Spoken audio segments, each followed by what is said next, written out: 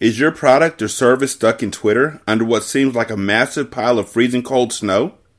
Let Overlord Services plow you out and expose this product to the rest of the world. For only $20 for 3 months of our enhanced service, we will create nifty images with your logo and information and post them on a daily basis. They also have yearly discounted rates. I am a client of Overlord Services, and I do have to say that not only are their services excellent, but they're really nice people. They post up my episodes multiple times per day for all of my shows without fail. And the communication that they have is second to none. I would greatly recommend that you try them out. Head to their shop at ko-fi.com/overlordsvcs. Again, that's coffee.com/overlordservices and click on shop below. When you purchase their services, let them know Derek sent you.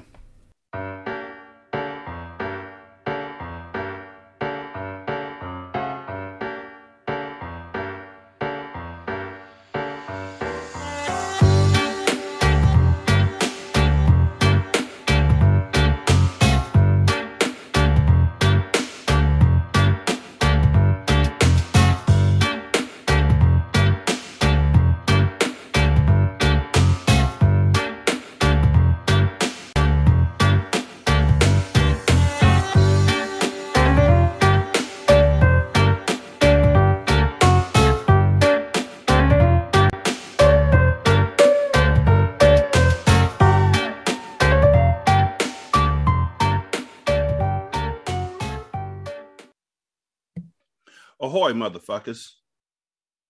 Welcome to Hindsight. I'm Brandon. Seriously. Ahoy, motherfuckers. Welcome to Hindsight. I'm Derek. As always, I'm joined I really do. Sometimes I do wish I was you, Brandon. To be as positive about everything, even when I'm wrong, would be a gift that I would never want to give up. It's like you were constantly in the Matrix. You know that steak isn't real, and yet when you bite into it, ignorance is bliss. That's why Cypher was right. Was he though?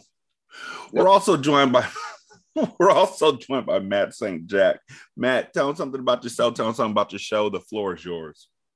Hey guys, thanks for having me on. I'm already jealous because like you said, I do host a podcast called Anime Talk Anime Talk, but I'm jealous because of the banter. I'm already seeing that this is going to be a good episode just because you guys feed off of each other's energy really well. So I'm glad to be here, but.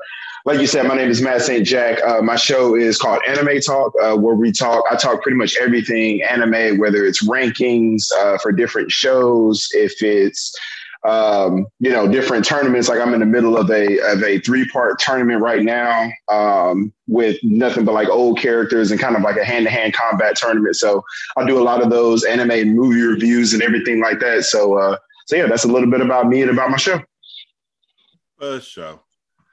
So I gotta get you on my show because my cousin would love to talk to you. He's told like you a so. huge I told you anime so. head. I don't watch anime, but he would love anime. Also, should I watch the Animatrix? Did you watch? It's worth it. I mean, it's worth it. It's worth it to watch. I watched it. It was It was a thing. It was a thing. You know what I mean? It wasn't a great thing. It wasn't a bad thing. It was a thing. It's like playing Enter the Matrix. Like you don't have to, but they all said that it expanded out the story a bit. So you were like, I should try it. And then once you tried it once, you're like, I don't have to try it again. Yeah. Did the Matrix take place before or after this movie? After? Yeah, I believe it's after. I believe I haven't watched again. To your point, I haven't watched it. To your point, I haven't watched it again. I think I watched it that one time, and I don't think I watched it again. So yeah, I think it happened between Revolutions and Revelations.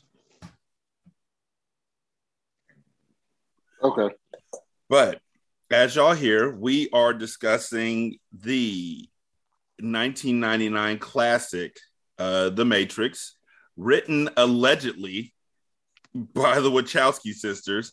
The reason why I say allegedly is because The Matrix was originally written by a black woman, and I'm never gonna not say that. The Terminator was too. I'm never not gonna say that. Like I'm not trying to silence trans voices, but they stole from a black woman, so somebody's got to get precedence here. Hold on, what are you talking about? They stole it.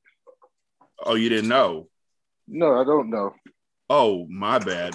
So, back in like 1986, there was a black woman who sent her script over to the Wachowski sisters, and she never heard anything back from them. So she thought that they, just threw in the trash until 1999 when The Matrix popped up and was eerily similar bit by bit to her script, which was called The Third Eye. I thought The Matrix was made after Ghost in the Shell. No.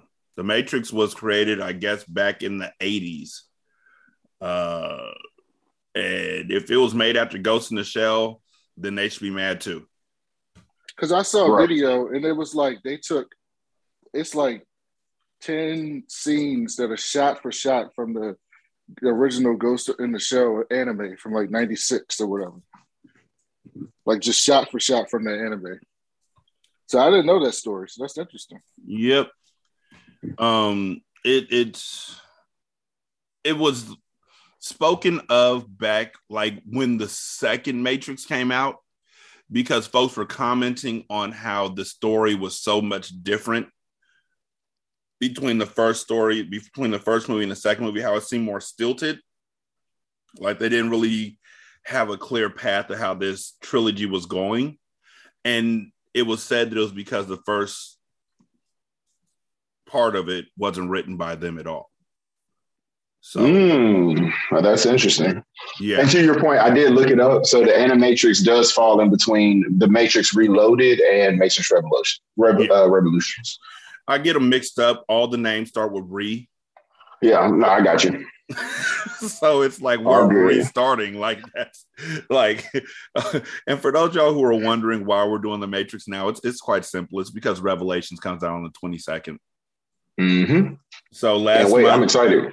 Oh yeah, crazy excited. Like the more trailers I see for it, the more I'm like, yeah, this is back to what I fell in love with. And me too.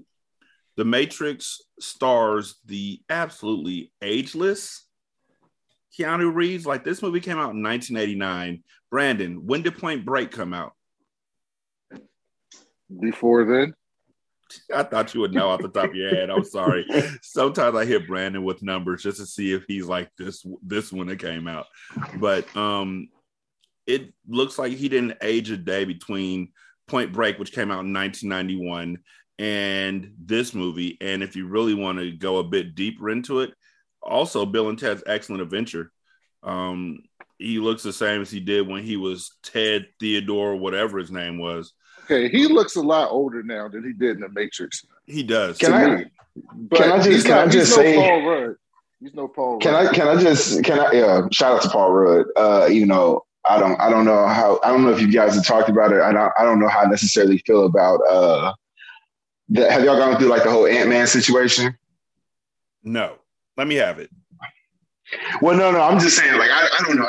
As an actor, he just is a very interesting face, body, just person for certain roles that they try to put him in. That's all I was going to say about Paul Rudd.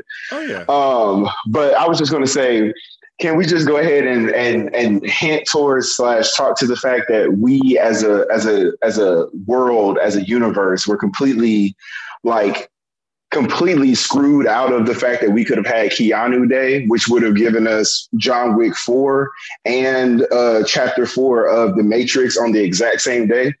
Oh, my heart! Like we would have gotten both of those movies at the exact same time on the exact same day, but because of COVID, they ended up getting pushed back. So I thought it was really cool that the two movie companies were okay with obviously dropping them on the exact same day, and the simple fact that they both would have starred Keanu Reeves. That would have been absolutely dope. Yeah, my heart couldn't have handled it at all. Like Oh my I would have God. been in the theater all day. I would have been in the theater all day. I would have just slept there. I would have woke up in the morning. I would have just watched one or the other, and then I would have went to go grab some more popcorn and come back and watch the other. I'm already happy that one week I get to see the new Spider-Man movie, and the next week I get to see The Matrix. Like that's more than enough for me. If I had saw John Wick 4 at the same time, that would have just been like sploosh. So Brandon, you know what, Matt, you're the guest. When was the first time you saw The Matrix, and what were your thoughts on it at that time? So I remember the first time that I saw The Matrix, the age eludes me, but I know that I was younger because I'm 32. So I was about 10 when it came. No, 9 when it came. No, 10 when it came out. Because you said 99 or 98? 99. 99. So yeah, I was 10. So I don't think that I saw it like then. I think I saw it maybe like a couple years later, maybe when I was like 12, 13-ish. Okay. But I remember watching it, and I remember like immediately thinking like, whoa, like again, you got to remember I was 12, 13. So at that time, like the whole thing in my mind was, dude, is this a thing? Like, is this really what's going on right now? Like, is this really the world that we live in? Like, is this all, like, is it all ones and zeros? Is it all fake? Like, I just completely went off the deep end. And I remember like trying to search stuff and being like, is the Matrix real? And is this? And, just trying to look up everything. And then I was like, but then, as I kind of grew up and I was talking to somebody about the same thing, about the rabbit hole that I jumped down when I first watched The Matrix, they were like, but think about it, bro. Like at this point, I thought I had a rational mind, but then like they were like, but think about it. If you were in the Matrix, would they let you think that you were in the Matrix? And then they added a whole different, mind blown factor to it. So I just remember watching it at first for, the entertainment value. I just thought it was more of a movie until, like I said, I actually kind of finished the movie and I was like, like these are some very valid points that I could potentially see being a thing. So that was that. Like I said, as a 13-year-old kid, I think that was more so my mindset the first time I saw it. Brandon, when was the first time you saw it? I'm pretty sure I saw it soon after it came out. And I remember thinking The Matrix was the Truman Show with Kung Fu. And, and that's what I thought at the time. And then as years went past, I've grown a bigger appreciation. I'm not done laughing at you yet. You stop. What? I mean, that's what I thought, and especially how it was shot. Your thoughts are valid. I appreciate your feelings. I'm still gonna laugh at you. I've never heard that comparison. I love both of those movies. That's why I'm laughing, because I love the Truman Show, and I'm trying to see the connection. So you have to let me have it. Please, just fill me in on the connection, please. I love the Truman Show. The connection's right there.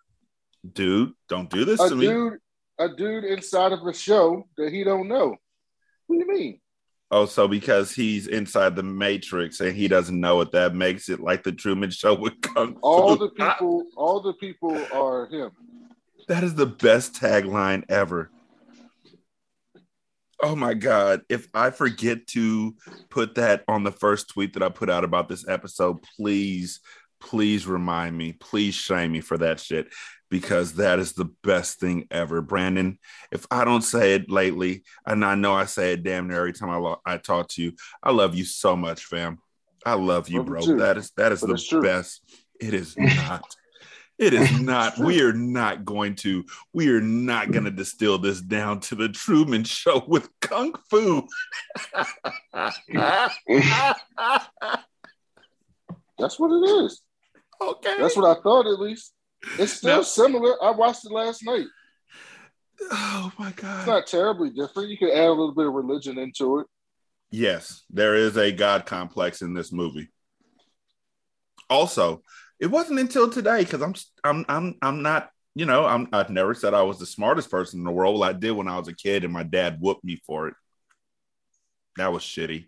But it took me until today to realize that Neo and One had the same letters in it. Like, it literally, it did. Oh, wow. It didn't hit me until today. I was 41 years old when I realized the Neo and the One. And I was like, okay, so does that make that lazy writing? No, I think it makes it genius writing, and it kind of evolves the Matrix even more now. Mm-hmm. Like now it's even more just because that was like a hidden Easter egg that they kind of put up in there. So this is totally different now. Took me all this time. I was a freshman in college when I first saw The Matrix. And I say the first time I saw The Matrix because after the first time I walked out of that movie theater, I went back 8 more times. Oh, wow. To see this was eye opening for you. This is religion right now. This is the church of the Matrix. Dude, you gotta keep in mind, like, this movie in 1999 was literally a game changer in so many different ways. Like just in the special effects, the wire play, the thought of, are we actually there? Like you said, like, are we living in the Matrix? Like now people are having that discussion. Just everything. Like I was watching it today between doing other things. And I was struck by how much of it I knew by heart. And then I remembered, nigga, you watched it 9 times in like the first week. This is, instead of going to class, I went to see The Matrix. Oh man, this was for real. When I went home to, at that point in time, Maryland, I took my brother to see The Matrix. I took some of my frat brothers to see The Matrix. Like I took everybody. Like I hadn't felt this way about a movie since The Crow came out in 1993. And it kind of hit me the same way. Like for Brandon, you know, your Truman Show thingy. Mine was more of the goth aspect of The Matrix. The dark monodramatic color scheme, the dark and the aviators, and everybody has a fake voice that's not theirs. Exactly. And I wanted so badly to be able to take the easy way out. That's what The Matrix represented to me, was the easy way out, because I want to lay back in 10 hours and learn everything there is to learn about Kung Fu. Yeah. I want to learn how to fly a plane within like 2 seconds of getting to a plane. I would love it. This movie now represents open world video games for me. Oh yeah. No, I can definitely tie that. I can get the tie in there. And I'll even take you a step further. Like I loved, like, I'll be honest, I wanted to be Neo. Like I was like, dude, like the life that you live right now, not even just from you being in a Matrix or anything like that. Like, bro, you had everything. Like you said, everything at your fingertips. You were the guy, the chosen person who was going to save humanity, the second coming and a Messiah in the cyber universe or whatever. You were that guy. I was like, dude, I just want to be you, man, for 5 seconds. Granted, you got to deal with a whole bunch of BS and a whole bunch of craziness that's about to happen. But I just want to be you. I used to want to be Neo when I first saw the movie. But like I said, as an adult, Cypher was right. I'm sorry. He was okay, right. Let's talk about this. My man Jeff from the Jeff vs. the World podcast, like he says, you know, Morbius is a scammer. So you got a scammer. What? I do want to talk about Morpheus real quick, because I have real concerns. I didn't have them initially, but over time, real concerns have grown about Morpheus. You've been doing this for 3 years, but I've been searching for you my whole life, Neo. Yeah. Wait, what? You ain't gonna push up on me like that immediately. I mean, like, yo, if that's kind of off-putting. The very first thing you say to me is, I've been searching for you my whole life, dog. Like, okay, why? Yeah. I didn't see him as a scammer. I saw him as John the Baptist. Okay. I saw him as John the Baptist, heralding the coming of the one Savior, Jesus Christ. Yeah, but you want to know why that's ridiculous? Yes. This is obviously not the first time he says somebody's the one. He probably told clearly. It's been many times that he thought someone was the one. I feel like he told Cypher he was the one too. At some point, I'm sure he did. Or he's either insane or he's a scammer. It's one or the other, and he got lucky. So you think he was able to? You think he was able to kind of look into this one and was just like, you know what, this just so happens to actually be the one. So I got lucky this time. Okay, that's fair. Trinity, that's fair. I think this one, Trinity. Listen, Trinity, listen. I'm serious this time. Trinity, this one. Him. Look at his eyes. He hasn't aged in like 10 years. Here's my thing though, and you very well could be right. It's Brandon, right? Mm-hmm. Yeah. Brandon, y'all very well could be right in this situation, because the more that I think about it, like, what did you tell everybody else on a Nebuchadnezzar when you first started looking? Like, you had to tell them. So what did you tell them? Like, hey, join my squad, join my crew, and we're going to go find the one. You don't think that he told nobody on there like, hey, you could be the one who's going to be the communicator. You could be the one that's going to be the ship. Like, you're supposed to be my shipwright. You could be like, you don't think he told, you know what I'm saying, multiple people like you could be this person? I can't imagine that he didn't tell nobody that. Let me take you out of this beautiful dream world to make you live in this shit world in a hovercraft and eat a protein fungus every day. How you think he convinced people to do that? Yeah, I'm just saying. You may be right. You may be hitting on something. If anything, he was very much a. I look at it like that. Now that you said that, and you brought in that aspect of it, I look at it two ways. Either one, like you said, he was John the Baptist, waiting for Jesus to come, or he could. Would you also say that he could be the other side of it and potentially be the Antichrist? Because if you think about it, and you're in that same analogy, you would say, okay, cool. So he went out to find somebody. He found the person that he was looking for, but he also brought the negative aspect of it back into their world, because by him going out and finding Neo and trying to say that, Neo is supposed to be this guy, he also then messed up the reality that really was like his real reality by going out and starting and instigating the apocalypse that was going to happen to his world. And he did say, I'm not supposed to get people out when they're older than children, even though there's no way Cypher was a child 9 years prior. Mm-hmm. Well, he says he doesn't Joey know Pants looked years. like 60 years old. Joey Pants looks like he's 60 years old in this movie. And you're talking about Morpheus told Neo, we don't usually take people out after they're children. Cypher says there's some lies there. Mistake. I know after 9 years, ignorance is bliss. So, but I just want to say to all the folks who are listening, thanks.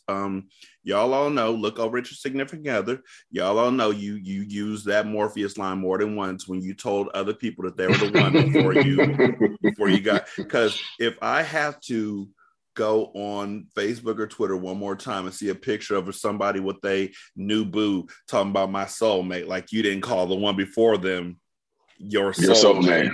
Yeah, get the fuck out of my face.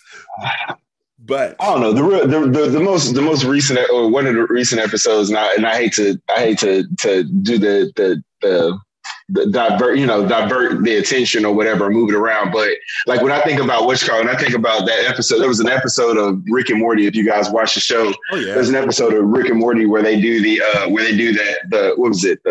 Finders or Love Finders, when they created the app, when Jerry created the app.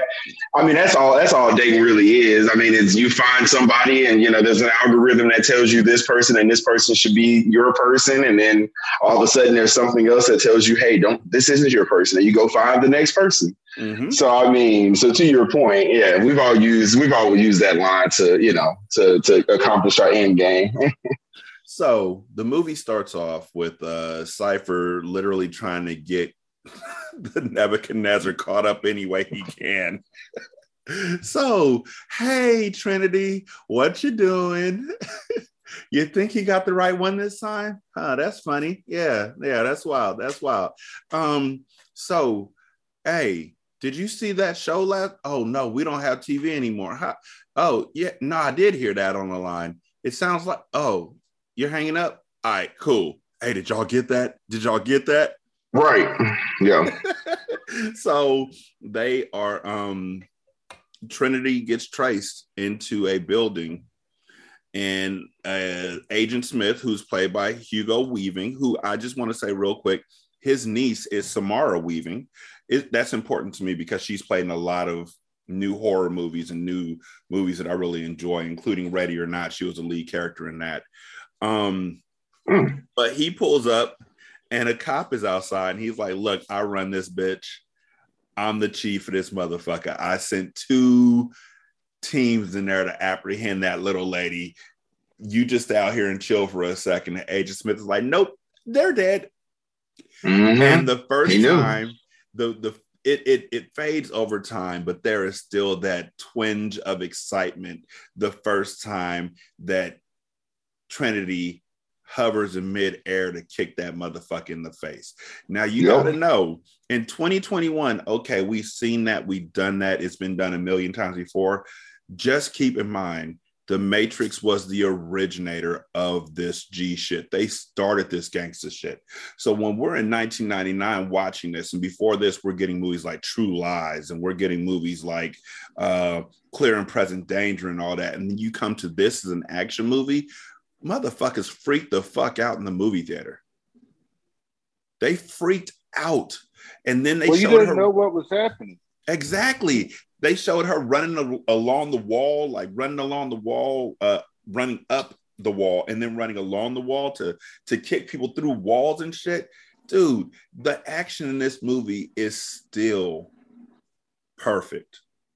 Oh yeah, for sure. It holds up. You always hear people talk all the time about movies that can or can't stand up to the test of time. Like, this is definitely one of those movies that you can, like you said, I think Brandon, you had said that when you watched it yesterday. It's one of those movies you can still watch today. I still will have like a trilogy. I just put all of them on. You know what I'm saying? Just let them play in the background and watch them. You know what I mean? They still stand up. So. Mm-hmm. And so Trinity kills or beats up all 6 of the policemen. And then she calls Morpheus and she's like, yo, we've been made, my nigga. Like, I don't know. The line's been, she doesn't say my nigga. That would have been bad.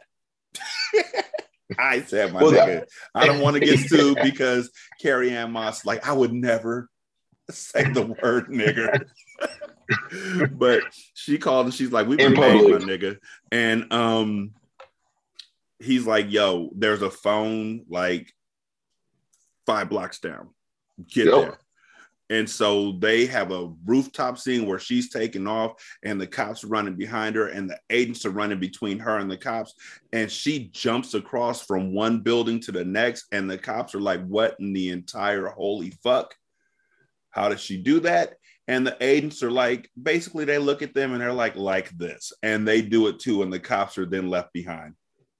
And Trinity jumps off another building and literally like pirouette spin moves through a window, tumbles down the stairs, lands, guns up, pointing at the window, waiting for an agent to come. At this point in time in this movie, we do not know why they are so scared of this man. But as we go through, we find out that the agents are literally... So I play Breath of the Wild. Legend of Zelda Breath of the Wild, and there's these characters. You know what? Nah, fuck that. So I play Metroid Dread, and there's these characters throughout the game that you can't kill, but they can kill you, and you have to go into their areas. Like, you can't avoid them. To get from one spot to the next, you have to go into their area. You have to confront them. You're sneaking around, and if they get vision of you, you have one chance to counter their attack before they kill you. It's a one-hit kill every time. And sometimes you get lucky and you counter it and you don't know how because they change the timing every single time and you run for your life. That's how they are. That's how the humans are with the agents. You just run and you hope you make it through. And so when Trinity is on her back, pointing the guns towards the window. She's literally telling herself to move because she knows the guns aren't going to do anything to this person. You right now are ahead of them. You got to get moving. You got to fucking go. Rashana, you got kids that are teenagers. Yeah. Dude, if Kid Austin watches this movie or his friends, do they have any concept pay phones or rotary phones? Dude, no, they don't. He was wondering why the phone, he would be wondering why that phone, the slide phone they had looked like that. Yeah. I just wonder, I feel like this is a movie that kids probably heard about and like, oh man, I'm gonna go watch it. And if that concept even registers with them. Yeah. I'm curious how they're going to make it work in the new Matrix. Well, if you look at it, it looks different. Yeah, if you look at it, it looks different now. Like that's one thing I will say is it looks like I was looking at the previews. You can tell, and I love when movies do this. Like, quick side note, I love when movies do this. When an old movie comes back or does a new installment of it, or whatever, and you actually modernize it. Like, I love when movies do that. I know some people are like, no, you shouldn't do that. Keep the aesthetics. You can't. Like when you come out with a movie in 1999 at the turn of the century, quote unquote, the 2000s, you do a movie like this. There's no way you can keep it that exact same way. If you don't make it more modernized and, something that people can go back to and relate to, people aren't going to go back. I mean, some people are going to go back for the nostalgia feel, but I think that they changed this movie to look to your point, Brandon, to bring these kids and new generation in. So I feel like they made it look more like a new movie to where it's going to be able to, tie both old people who are coming back into to see this from a nostalgia feel and people who may have never watched or kids who may have never watched it, but want to watch it now. You know what I mean?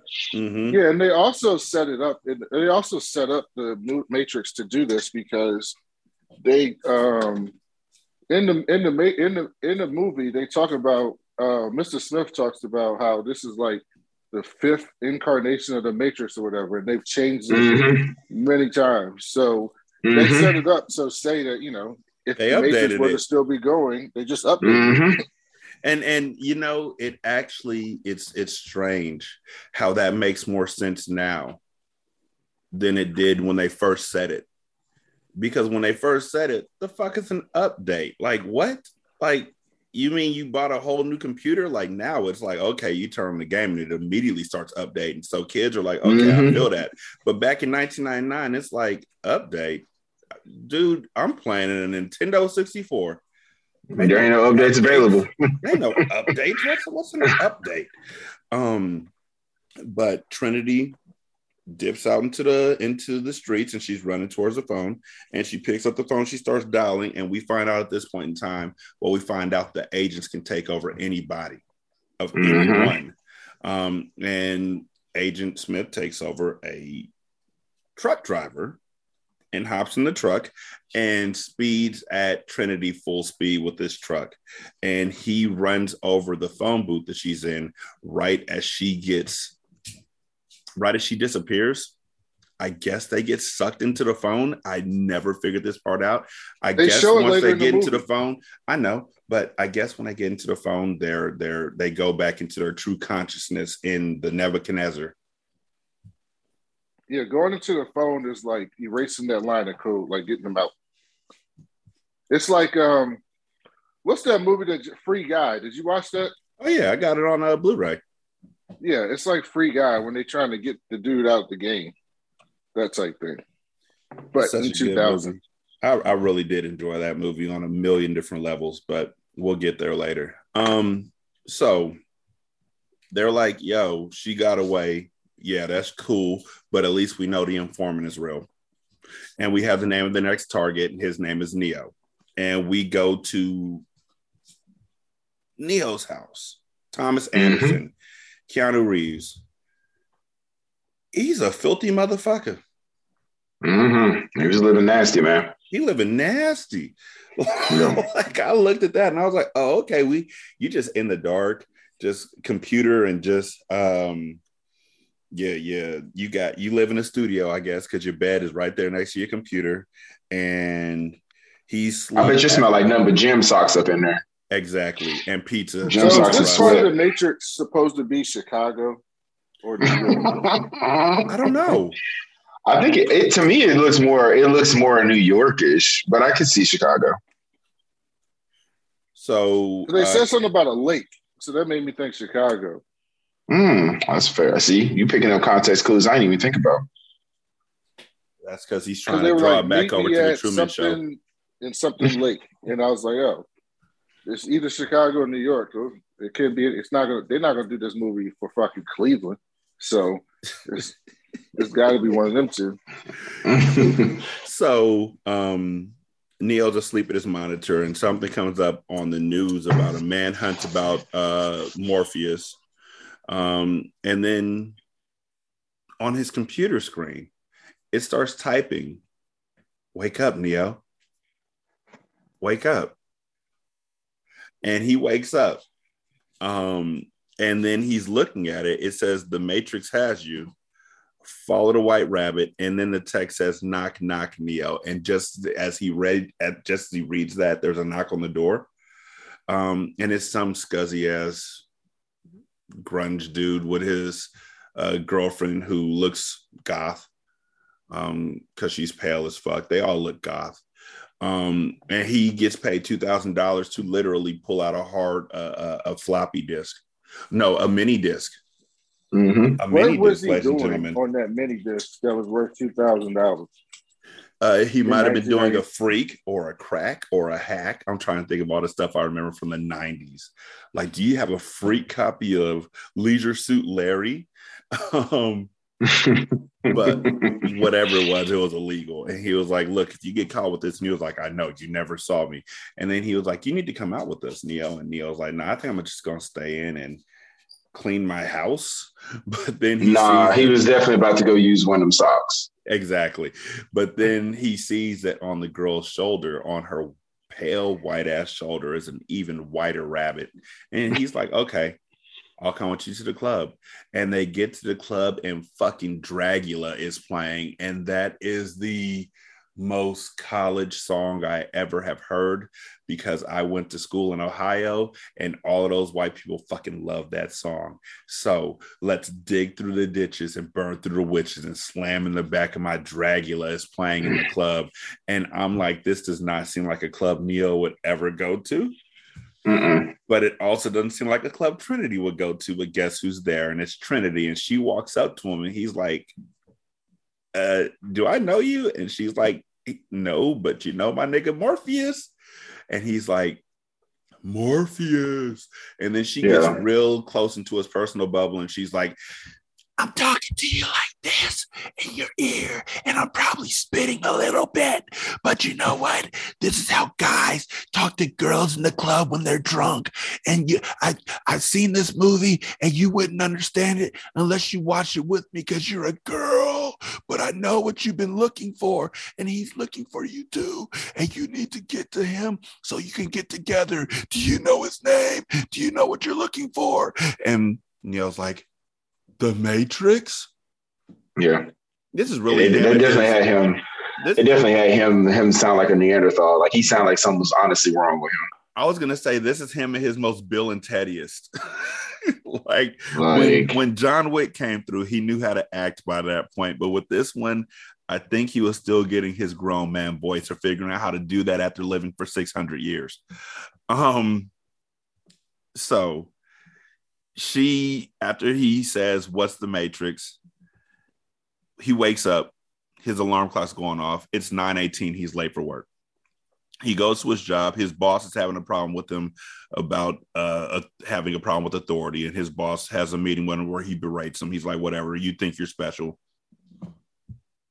He goes back to his cubicle and he gets a package. Package is hella slim, and inside of it is a really fucking slim slide phone that I wanted. I wanted it because this movie had it, and I wanted to be Neo too. And so Neo answered the phone, and it's Morpheus telling him, "Look, I've been looking for you. You've been looking for me, but we're out of time. You got to follow my rules or else you're going to get caught up." And Neo's like, "All right, cool." And he's like, "Make a left here." Y'all all have seen the Chappelle Show skit, where he's ducking through all of these things, and then it turns out it's Dave on the other end, and he's a fucking janitor, and he's like, I was high. But Morpheus gets him all the way to a scaffolding and take it to the top of the roof. Neo's like, I ain't doing that. I ain't stepping outside. I stepped outside that window, the wind blew, and I was like, no. So he was like, I'll just get caught. I will get caught. I'm gonna holler at you later, my dog. I'm not doing this. Then the agents confront Neo in the interrogation room, and they're like, look, this scene is still freaky to me. Dude, we're about to talk about it. And they tell Neo, look, you've been convicted. You could be convicted of every computer crime known to man if you don't give up Morpheus. And Neo's like, you know what? How about this? Instead, I'm going to give you the finger, and you're going to give me my phone call. And Agent Smith is like, cool.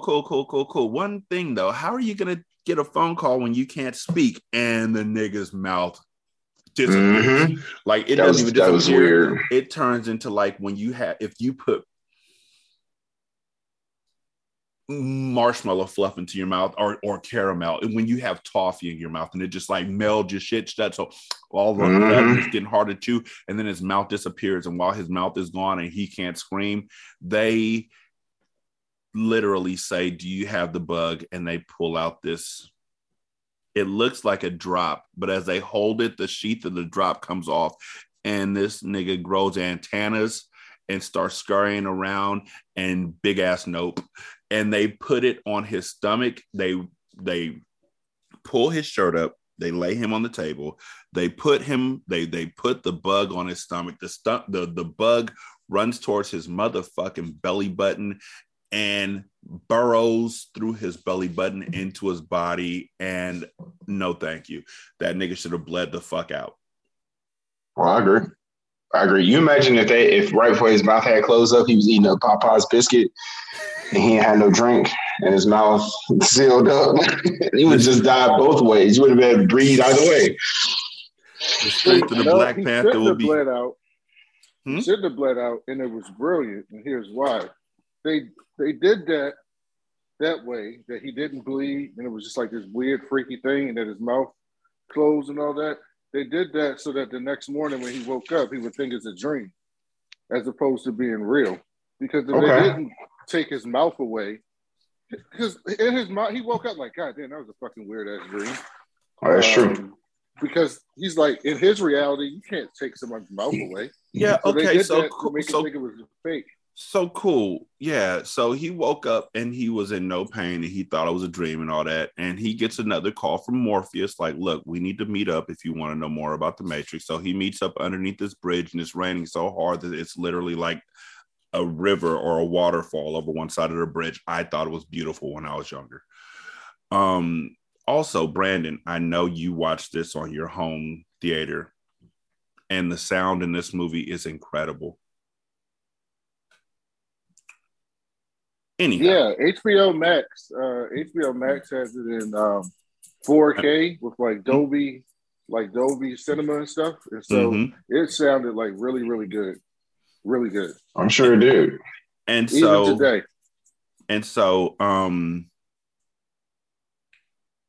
a car pulls up, and Trinity is in it along with two other members of the group. Whose names are Switch and APOC, I believe. And when I was a kid, when I was 19, when I was a kid, the coolest thing about this scene was that the car had suicide doors. And it was a 4-door. It was a 4-door, and it had suicide doors, and I just thought that was the baddest fucking car I'd ever seen in my life up to that point. And so they get Neo in the car, and Switch immediately pulls a gun on him. And Trinity's like, I think you've been bugged. And I'm like, that's quick. Like, that bug lasts for what? Like maybe 4 hours. Didn't really get to do shit. Just burrowed into your body and lived there for a second. And then they were like, they pulled out, it looks like one of those vacuum tubes you use when you're at the drive-in at the bank. and you're depositing a check, and it just sucks it up in the tube, the pneumatic tube. Mm-hmm. So they're like a pneumatic tube with prongs. And they put the pneumatic tube over his belly button, and they start searching for this bug. And when they found it, again, they rip it out of his belly button, and you can literally see the guts and meat around this bug. So if he didn't die when they put it in, he should have died when they took it out. Yeah, it was kind of strange. It was a little blender. Right. And so they're like, all right, let's throw it out the window now. Let's get you with let's get you to Morpheus. And Morpheus is like, I've been searching for you my whole life, and asks if Neo feels like Alice in Wonderland falling down a rabbit hole. And this when he explains to him that they exist in the Matrix, and he's like, you know what? I could tell you about it, but it's easier if I show you.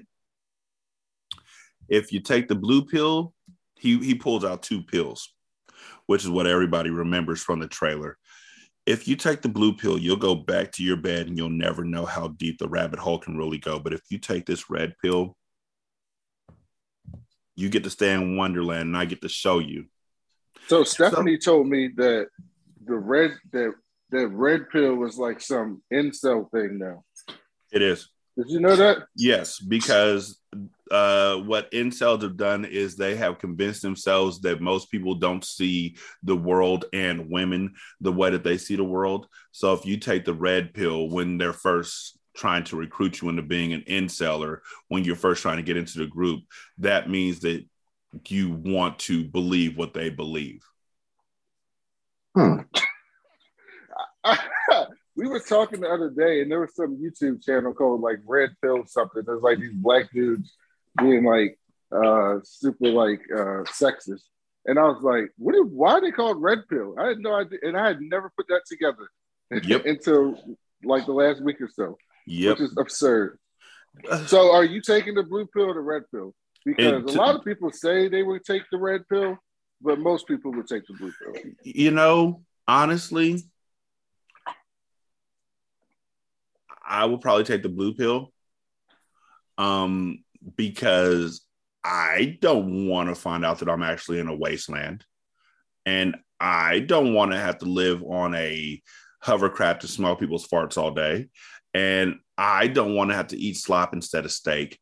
And I mean, the Kung Fu is good, but there's no sunshine. And I get depression and seasonal depression, which means all the time depression. And I need sunshine in my life. Nah, I'd probably blue pill it. I'd probably be like, I'm glad you spent all the time looking for me. It makes you feel really special.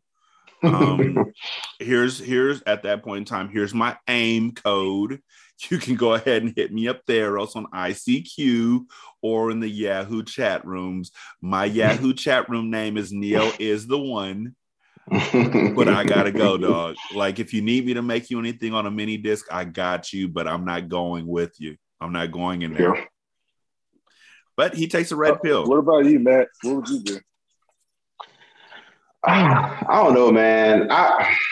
Honestly, it's a tough decision for me, right? Because you got to think about it. We're also going off of, and it's easy to have that conversation now, because we know what happens when you take the pill. You know what I mean? So it's like we're going into it with the mindset of like, okay, well, which one would you take? Like, it's subjective based off of like, which one would you honestly do? But you know what ends up happening if you take one or the other now. But like, if you were there at that specific moment, I don't know, man. I honestly, I think I probably would have taken the blue pill. I probably would have taken the blue pill just because I keep going. Man. No, go ahead. No, you good. What's up? I was gonna say, y'all looking at it way different than me, because I'm looking at it in the world of Neo. If I'm in this world, if I'm living, and some black dude with a weird ass suit and glasses that don't have no arms on it came up to me and asked me to take pills, and he's gonna tell me the truth about the world, I'm fucking walking out the fucking door. What are you talking about? I'm not taking either pill. Well, I mean, and that's what I'm saying. So I'm saying it from a sense. From that's what I said. I'm basing it off of if somebody was coming to me right now and I didn't know either one. I just was like, hey, you know what? This dude, like you said, this dude offered me a pill. Now, I will say this, and this may sound bad, and I don't know how y'all, conduct and how y'all run y'all show, but this may sound bad. I would feel if I was a white male about to take a pill from a black male, I think I feel a little bit better than if I was a black male about to take a pill from a white dude. I'm just putting that out there. Because if a white dude came to me and was just like, hey man, I got a pill for you, dog. Which one you want? Like, no, neither one of these. Because I'm assuming that Morpheus in that situation would have looked more like Cypher. Yep. And I don't trust that at all. No, I've seen this play out way too many times. I want no parts of this. So if that, like you said, if it was reversed, I definitely would have took the red pill and I would have took my happy ass on home, or I would have just slapped him in the face right then and there and said, say no to drugs. But in this situation, I probably would have taken the blue pill just because I'm adventurous. I like to be adventurous. And if you're going to tell me that you're about to tell me something that I don't already know about myself, you're about to Aladdin me and show me a whole new world, I'm probably down for it. Let's go. You know what? The thing is for me, I know that, I mean, if we're living his life, and this is completely if we're living Neo's life, Neo's been searching for Morpheus just like Morpheus has been searching for Neo. And he's been searching for the Matrix. So in that, it will be like, okay, I've come to the end of my journey. If he tells me that I have to take this pill in order to go further, I'd probably take it at that point in time because it's just another part of my journey. And Trinity told him on the way over to see Morpheus, like, because Neo has a door open, he's ready to dip out. And she's like, you've been down that road before. You know where it ends. Yep. Just keep your happy ass in this car because I promised I was going to bring you to him safe and sound. And so he takes the pill, he takes the blue pill, and it should have been all gravity, except for the fact that as soon as he takes the blue pill, they strap him into a damn chair.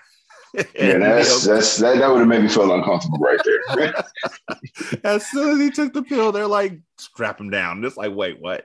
Like, all these people. He said, I said blue. I said blue pill. That was supposed to be the safe one. All these people come out of nowhere and they strap him down like Oompa Loompas, and he's like, all right, so what we gave you was a part of a trace program. And I'm like, that would have been good information to give me before, to disrupt his input output carrier signal so they could pinpoint him like in the real world.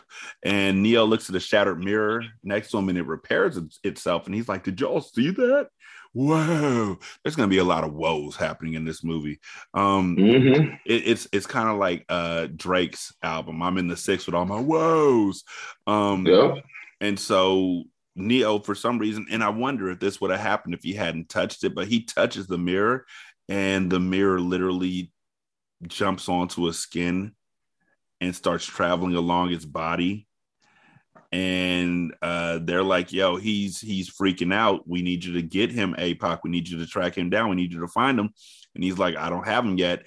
And Trinity's like, he's going into shock, dog. Like, we're going to lose him. And right before he dies, they locate him. And the silver fluid covers him entirely, moves down his throat, and he blacks out. He wakes up inside of an embryonic pod, hairless and naked, with thick black tubes snaking down his throat, in the back of his head, and his body, and everything. He also sees that his pod is open and that every pod surrounding him are filled with bodies. And then a menacing thing, a hovering robot, grabs him by the throat, and they snatch all of the cables out of his body. And then the Nebuchadnezzar, I still haven't figured this part out yet. They snatch all the cables out of his body. It's all gravity. They flush him down a tube into an underground pool of filthy water, and just as he's about to drown in the muck, the Nebuchadnezzar literally plays the crane game, the claw game that you used to play in the arcade, and play it perfectly on the very first try, and pick him up and pull him out as he's about to drown. And just before he passes out, Morpheus says to him, welcome to the real world.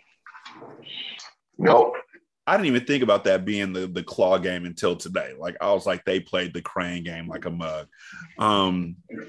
I wish I had their luck, man. That was 1-for-1. Exactly. I wanted that Nintendo 64 controller. But Neo wakes up the next time and he's like, "Am I dead?" And they're like, "Nope, you're actually filled with acupuncture." And he's like, "Why do my eyes hurt?" And he was like, "Why am I getting acupuncture?" And he was like, "Because all your muscles have atrophied because you've never used them." And he was like, "Why do my eyes hurt?" And he was like, "Because you've never used them, dog." I just said that. Like, what the fuck? How long you think this took? This had to take at least 6 months. It took long enough for his hair to grow back, dog. Yep, that's true. That is true. There, he came out, he got pulled up, he was completely hairless. The first time he came back out, he didn't even have stubble. Like his hair was there. It was a crew cut. And then the next time he came back out, like when he started getting the kung fu lessons and everything, hair is here. He came out there looking like Rufus the Naked Mole Rat at first. Mm-hmm. But to your point, yeah, I don't know. I think it did take a while though. It's just crazy that all takes place. Like you're on a ship, you don't even know. Like I think about that sometimes, and I feel bad. Like I'm one of them type of people. Like I like sleeping. But like if I oversleep for, like sometimes, I try to get 8 hours of sleep, sometimes I get that 9-10 hours. I'm like, man, I feel like I wasted a day. Bro, you slept for probably, like you said, months. You was out for months. Mm-hmm. And then all of a sudden you just wake up and you're like, man, I'm hungry. And he ain't even had no kind of appetite. Like, I'm like, bro, I'm hungry. I'm hungry. Like, I'm hungry now. Shit, I ate when football started. That was a couple hours ago. I can eat again. Nah, this man was gone months without eating. And so he comes through and Morpheus introduces him to everybody. Actually, he wakes up, I'm sorry, and he has to pull a fucking pin out of his arm, which is gross. Mm-hmm. And then he touches the large socket on the back of his head, and that was gross. And then Morpheus is like, yeah, you think it's the year 1999, but it's closer to 2199. But we don't know for sure because it's dark outside. We don't know what part of the year it is, nothing like that. And so Morpheus is like, we're really on my ship, the Nebuchadnezzar, welcome. And introduced them to everybody, including Tank and Dozer, who are two brothers who were born free in Zion, the one free city left in the world. Morpheus post-slavery, they were born free. So then Morpheus says to Neo, "You want to learn about the Matrix? Here we go." And he sits Neo down in this nasty ass barber chair and leans his head back on the place where you will lean. Like if you've ever been to an old school barber shop, that's the old school barber chair with that spot that you would lean your head back so you can get a shave and everything. And they lean his head back, and then Morpheus like, you might feel a slight pinch as they insert another pin into the back of his head, and he blacks out. And when he comes back to, he's in a world of all white. He's in the construct, which is a loading platform. And Morpheus is like, this is what he's experiencing of himself right now because the sockets are gone. His hair is grown in. All the plugs are gone. Morpheus is like, this is what you think of yourself. This is the mental projection of your digital self. And he shows him the modern world. And he's like, this is what you know as the world. And then he's like, this, however, is the desert of the real. At some point in the early 21st century, all of mankind was united in celebrations. They gave birth to artificial intelligence, which is why all of us took a deep breath the first time we saw a robot that could fucking walk. But a singular consciousness that birthed an entire race of machines. And he's like, one of us started a war. I don't know who to blame for that. What I do know is that at some point we realized that the machines were powered by solar power. And so we blacked out the sky. I heard one of them TV shows or cartoons or something talks about the world before it got taken over or something like that. Isn't there one of these Matrix properties that talks about what happened, how the world ended up like that? Maybe. Might be part 2 or part 3. I gotta watch those ones again because I didn't love them nearly as much as I love this one. No, it's not the other movies. It's something else in the Matrix world that did that. But I don't remember what it was. It might have been the video game. Because they really did try and expand out the universe in every medium. I'm shocked I didn't make a podcast about it.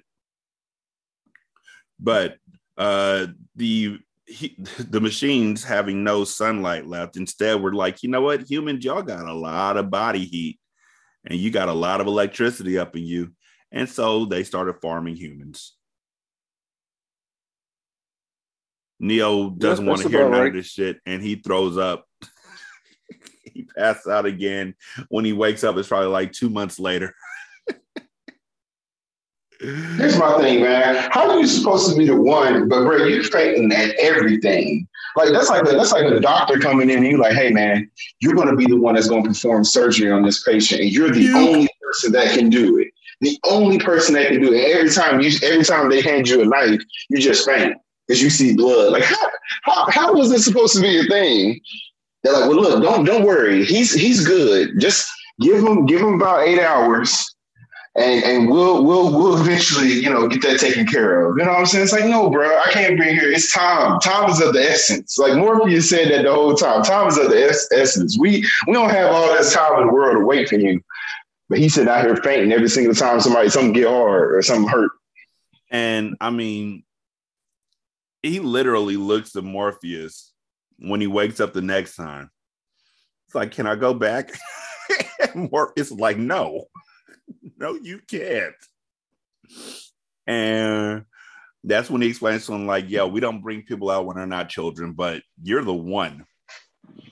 You're it. There was a man. Same thing he told Niobe. It was the same thing he told Cypher. There was a man who was born inside the Matrix who could create his own reality. And it was this man who set Morpheus and the others free. And then when he died, the Oracle prophesied that he would return in another form. And that the return of the one would mean the destruction of the Matrix. And so Morpheus is like, I did what I did because I thought my search was over with you. I found what I was looking for in you. And I found it in you. I found the reasoning that white folks don't use seasoning. Do we need to sing it for the Matrix? Yes. You're killing it. So you literally said that this was the Truman Show with Kung Fu Dog. Right. Like you have no. That's right. So the next day, Tank comes into his room and says, "I'm your operator. If you are who Morpheus thinks you are," he literally does that. Like he shakes his fist and he's like all excited. He's like, "It's an exciting time." And he's like, "Yo, I need you to sit in this chair." He sits him in the chair, gets him loaded up and everything. He was like, these are introductory courses. They're major boring shit. This, however, is jujitsu. And Tank hits the button and Neo's like, I'm learning jujitsu. And Tank was like, watch. And he loads it up and Neo learns it in like 8 seconds. And Tank was like, look, Mikey, I think he likes it. And he's like, do you want some more? And Neo's like, hell yes. And 10 hours later, Neo was still learning Kung Fu. And Tank had to sit there through all that shit because somebody had to change out the hard. Yes. Tank had to sit there through all that shit because somebody had to change out the floppy disk every single time he wanted to learn something new. $21.99, and they still didn't have like download sites. Morpheus is like, I want to test him. So he has them go to a dojo. And the program has rules like gravity, but just like in many computer programs, some rules can be bent while others can be broken. Morpheus tells Neo to hit me. If you think you bad, hit my hand. That's all you got to do. And the fight was dope. Like the karate in this scene was dope. The running up the wall was dope. Everything about it was excellent. Neo can't hit him, but he gets his ass whooped. He's lucky he rolled out the way when Morpheus jumped 2 stories up in the air. and then dropped an elbow through the ground like it was fucking Super Smash Brothers. So then he takes him to the jump test, the jump program. And Morpheus is like, look, you got to just free your mind. This test right here is some bullshit. It's scary as fuck. It's bullshit. And Neo tried to make the jump and couldn't and fell to the ground and bounced, but he's still cut and bruised. And Morpheus is like, that's your mind. Your mind makes the pain real. If you die in the Matrix, you die here. Or you die in real life. The body can't live without the mind. That would have been the time for him to faint right there. Exactly. Or throw up. Because, dude, I just fell off of a skyscraper. I would have thrown up the whole way down. Yeah. Right, you know what I'm saying? Piss, throw up, shit. All at the same time. And so Cypher's like, so Trinity brings Neo dinner while he's sleeping. And Cypher's like, you never brought me dinner. And Trinity's like, look at you, and then look at me, and then look at him. Basically is what she's thinking. And Cypher's like, if Morpheus thinks he's the one, why hasn't he taken him to see the Oracle yet? And Trinity's like, he will in his own time. Dude, get off his dick. And so they're walking, Neo and Morpheus are still going through the training program, and they're walking through a crowd full of people. And Morpheus is like, look, anybody who's not with us is against us, which is indoctrination. But anybody who's not with us is literally against us. And Neo is too busy looking at a beautiful woman in a red dress. And Morpheus is like, yo, dude, turn around, look at her again. And he turns around, looks at the woman in the red dress again. And it's an agent with a gun pointed at Neo's face. So every time an agent takes over a person, does that person die in real life? I was wondering that too. That's a good question. So, and yeah, I don't know if when the agents take over a body, if they die, because they take over people willy-nilly. Mm-hmm. And I think that should be explained further, because they will take over a body and then murder like 6 people. And then just what if they gave you your body back? What if they gave you your body back and then you had, next thing you know, you was in handcuffs? Right? Like I didn't do that. Right. The devil made me do it. I didn't do anything. I don't know why I'm here. Right. Is there video? Yeah, you literally killed like 20 people and jumped 20 feet in the air. Right. I didn't know I could do that. Watch me try. This goes to also show how people are like, I don't know how I lifted that car off of that child. It just was superhuman strength. Something took over me and I blacked out. Right. Or when you're driving down the freeway and all of a sudden you're further ahead than you are. Just that people say. What? Has that like actually happened? Like, is there actual footage of that happening? Somebody lifting the car off of a child? Yes. Or is that just something people say? I'm sure it's like an allegory. I'm sure it's an allegory, but I'm sure that it is somewhere in truth, but it was probably like 2 people and a Pinto. But somehow it turned into a bus. Like, I could lift a Pinto. I could lift the back of a Pinto by myself. But a bus, no. Especially not a bus with people on it. But somehow that story becomes, I lifted a truck off your sister because she was in trouble and I do what I have to do because I am dad. No. So Neo asks what the agents are, and Morpheus is like, they're sentient programs that can go anywhere in the system because it's their system. And inside the Matrix, they're everyone and they're no one. And we survive by running from them. But when we find the one, because the agents live in a world of rules, they can never be as strong and as fast as Neo can be. And Neo's like, what are you trying to tell me? That I can dodge bullets? And Morpheus is like, nope. What I'm telling you is that when you're ready, you ain't even gonna have to, my nigga.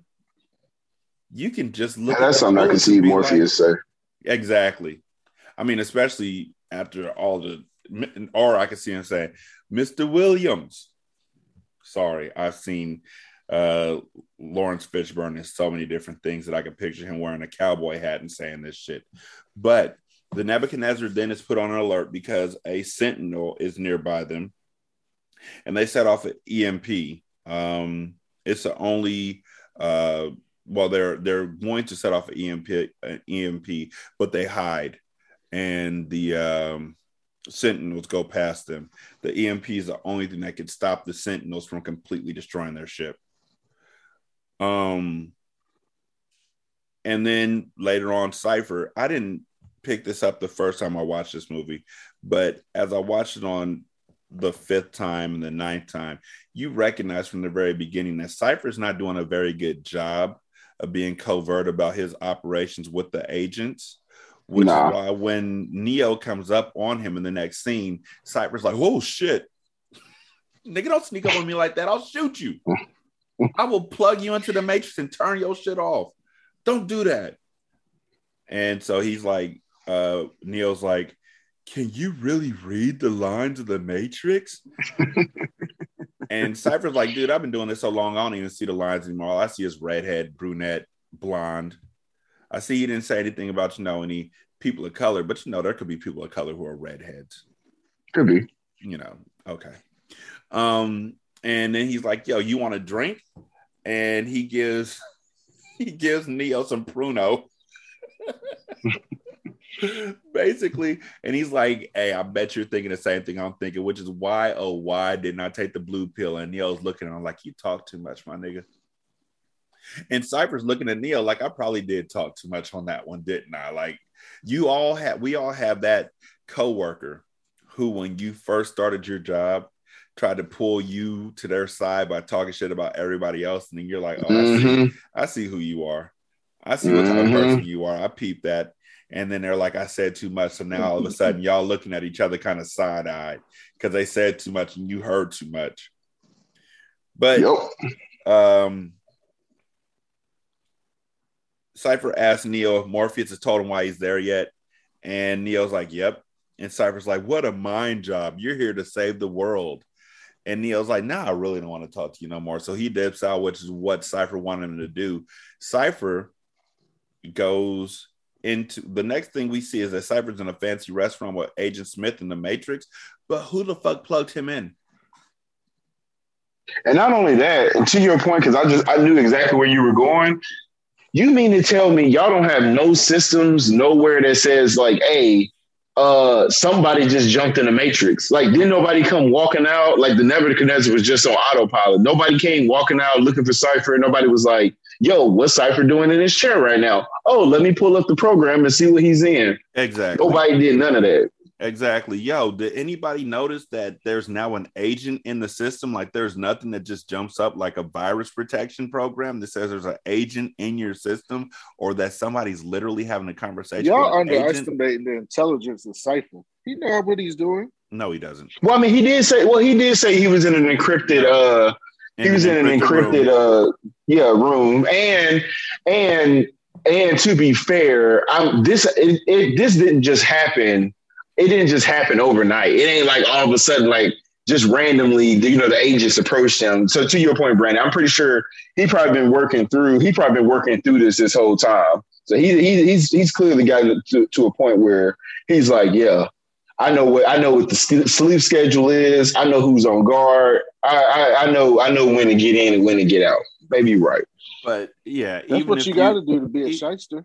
Even if you are right. Wait, we don't like that word because that was a word that was used as a slur against Jewish people back in the early 30s and 40s. I learned that while I was reading a book. It might have been The Cartel. Anyhow, we still ain't explained how the fuck he plugged himself in.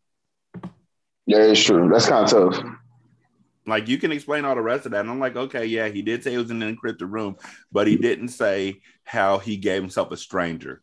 Like, how'd you sit yourself down and then reach behind you and then plug that thing into your head when Neo needed 4 people to get him into the Matrix? That is true. These are true statements that you speak the big true. So, and this dude, you're saying that we're doubting his intelligence or we're knocking his intelligence. He said he wants to be somebody smart and relatively rich and important like an actor. And my soul collapsed. So he's in there eating this banging looking steak. Like I wanted to make a steak like that because that steak it looked like it was an 8 ounce. Like I'm sorry, I take that back. That steak looked like it was 48 ounces. Yeah, that steak was thick, man. That steak was thickety thick. That steak was Megan Thee Stallion thick, and I cooked perfectly medium. And he cut into it, and on my TV today, I just looked at it and was like, oh. Mm-hmm. Oh. And he was like, you know what? I see myself cutting this, and I know that I'm not really eating this, and that my mind is fixing it up, but ignorance is bliss. And Agent Smith is like, yeah, you tell us where Zion is and how to get the access code for the mainframe in Zion. And Cypher's like, I can't do that, but I can give you Morpheus. And so the rest of them are trying to choke down Gruel. And Mouse says that, this is just like chicken, how chicken tastes like anything because the machine couldn't figure that out. And I was like, oh, that's funny back then because for some reason folks would say, this tastes like chicken. Yeah, everything tastes like chicken. People still say that. Yeah, people who say that can't cook. Okay, that's fair. Because my chicken doesn't taste like my steak. And duck doesn't taste like chicken. And I've tasted enough things to know that if it's prepared right, it does not taste like that. Everything will taste bland if you don't put seasoning on it, though. So if you have one white meat and you don't put seasoning on it, it'll probably taste like another white meat. Turkey tastes like a dry chicken when it's not seasoned properly. Alligator does taste like chicken, though. It does. It most certainly does. That's true. No, alligator. Alligator definitely tastes like chicken. I will have it soon. I haven't had it yet. And I will let you know my thoughts. But Morpheus interrupts the meal to tell Neo that he's taking to see the Oracle. And Morpheus, Trinity, Neo, APOC, Switch, Mouse, and Cypher are all jacked into the Matrix. And as they walk out of a warehouse after answering the phone, Cypher secretly throws his cell phone into the garbage with the phone still on. And Neo asks Trinity if she's ever seen the Oracle on the ride to see the Oracle. And Trinity's like, I have, but I can't tell you what we talked about, which immediately tells you that she was talking about this nigga. Mm-hmm. The Oracle has been with them since the beginning of the Resistance, and she was the one who made the prophecy of the one, and that Morpheus would be the one to find him. And she could help Neo find the path, he said. And they entered the apartment of the Oracle, just he and Neo. And inside are other potentials who I guess also have the potential to be the one. So maybe they're 2, 3, and 4, and 5. One child is levitating blocks. One is reading Asian literature. One's playing chess. The two in the middle, I didn't see the excitement of it. Like y'all are flipping pages. Okay, cool. That last nigga though, he's bending spoons. Yeah, with the spoons, man. How we know he's not the one? I just thought he was That's the Avatar. True. I thought. Yeah, because Neo was definitely not bending nobody's spoons when he walked up in there. Exactly, and the kid literally turned to him and talked to him like, "Ang, like, don't try and bend the spoon because that's ridiculous." Instead, you gotta see the truth, which is there is no spoon. Yeah, he put him on some knowledge, man. Right? And Neo bends the spoon right as he gets called in to see the Oracle. Like, you're being taught by somebody else. There is no spoon. The Oracle's in there baking cookies, and the Oracle is not an old black lady, but she is an elder in the church. She's a mother in the church. And she sized Neo up. She looked him up and down. And she was like, do you think you're the one? And Neo's like, I don't know. Like, this nigga just brought me here. Shit. I took the red pill and now I've been eating gruel. And they said it tastes like chicken, but really it tastes like multi-mill, and I can't even Not jack off because multi-mill. ain't no privacy. And I got this thing in the back of my head, and I put my finger inside of it, and I got shocked, which was shocking. And there was a bug that came out of my stomach. I don't know what I am. And Neo says, do you know? And the Oracle's like, if you think you are. And Neo smiles, and the Oracle's like, what's so fucking funny? And Neo's like, you know what? Shit too. Yeah, because she got a house full of kids who all think they the one. And so Neo's like, Neo starts smiling, and the Oracle's like, what's so funny, my dude?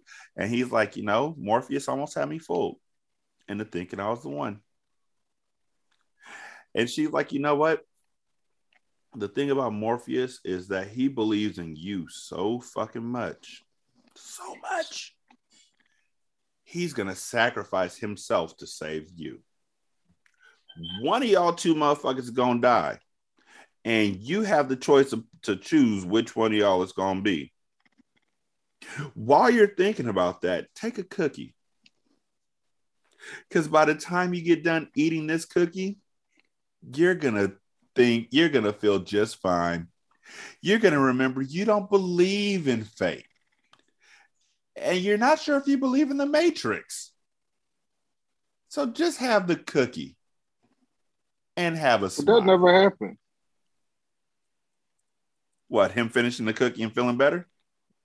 Him not thinking those things. That didn't happen. I don't think you got a chance, because as soon as they get back to their jack point, they realize that that Cypher's already gone and that the phone line's cut. So he didn't get a chance to feel better because all of a sudden they under attack. Yeah. None of the people he comes across. Oh, go ahead, Matt. My bad. No, you good. I was just gonna say, what if all those kids that was at the Oracle was like kids that Morpheus brought over and was like, hey, this is the one, and then was like, nah, never mind, and then he just like dropped them there, and it was just like daycare. Like she was just constantly taking care of you, like, oh, he said you the one, huh? Well, I mean, you a little low, you know what I'm saying? You can at least get a job. These other ones I got to take care of off my salary, you know what I'm saying? Yeah, you know what I'm saying? Like he just gets them, tells all of them, tells their parents, like, hey, your kid can get a D1 scholarship, and then just drops them off because he's like, nah, never mind. You ain't tall enough. Yeah. I thought you could get a D1 scholarship when you were in first grade and you were taller than everybody else, but you just ended up being a tall first grader. Right. So none of the people Neo comes across are particularly trustworthy or plausible. All of them look suspect. Like full of shit. Yeah, they all seem suspect. I don't know. Tank seemed like on the up and up. Him and his brother, the only black folks in the movie that don't seem suspicious, because Morpheus always seems suspicious. I mean, if a nigga came up to me and said, do you think that's air you're breathing? And then you don't really tell me what the fuck I'm breathing. We got a problem right there. What am I breathing? Yeah, you don't respect me. Yeah, you ain't disrespectful at that point. You ain't just gonna drop that gem on me and walk away. You think that's air you're breathing? Yes, the fuck I did. What am I breathing, Morpheus? What is this? Should I hold my breath? What exactly is going on right here? and then when Morpheus tells me exactly what I'm breathing, because I'm going to stand on this nigga's back until he says exactly what I am sucking in and what I'm not sucking in. If it's something I don't like, then yeah, me and you, Morpheus, we need to talk. But if it's something that's, nice and calm and shit, I'm like, shit, Negro, that's all you had to say. Like, why would you tell me? You can't tell me. That's like my mom calling me from work and being like, when I get home, I'm whooping your ass. You don't know why. Why am I getting whooped? What did I do? Like, yes, I thought that was air I was breathing. But they're walking through a room, or they're walking they're walking to their jack point, and they're going up to it. They're going floors up into the hotel. Tank notices something odd in the Matrix. He's like, oh no. And Neo, while he's walking up the stairs, sees the same cat cross the room twice, and he says, deja vu. Dude, this fucked me up because I have deja vu all the time, even back then. And that got the attention of Trinity and Morpheus, and they explained to him that deja vu is a glitch in the Matrix. and outside the phone line's cut. And Mouse runs to a window, which has now been bricked in, to their trap. The police are coming. And Mouse picks up 2 machine guns, but he's no match for the police coming in the room, and he's riddled with bullets. And back on the Nebuchadnezzar, the real Mouse spurts blood from his mouth and dies in his chair.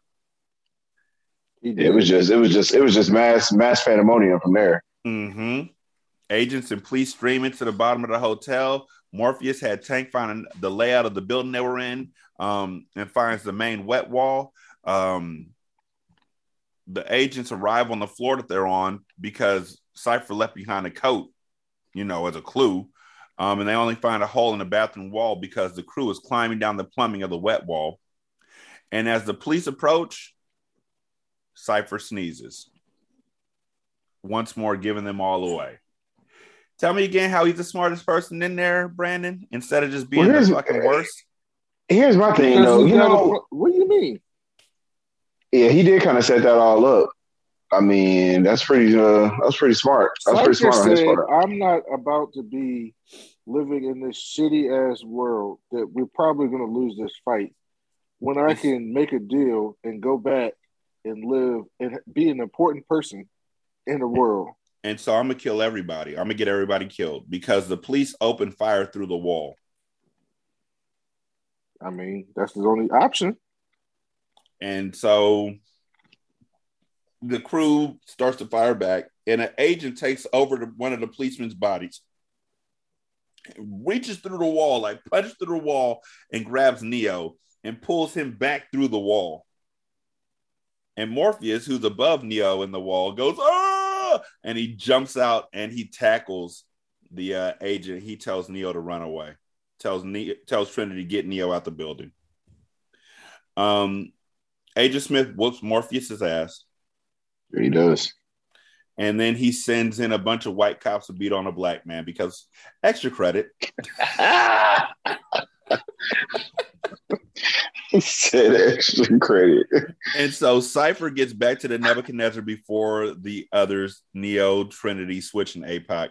And Tank attempts to bring the others back, but Cypher attacks him from behind with an electronic, it looked like a cattle prod from wrestling. And Dozer tries to tackle Cypher, but Cypher electrocutes him as well.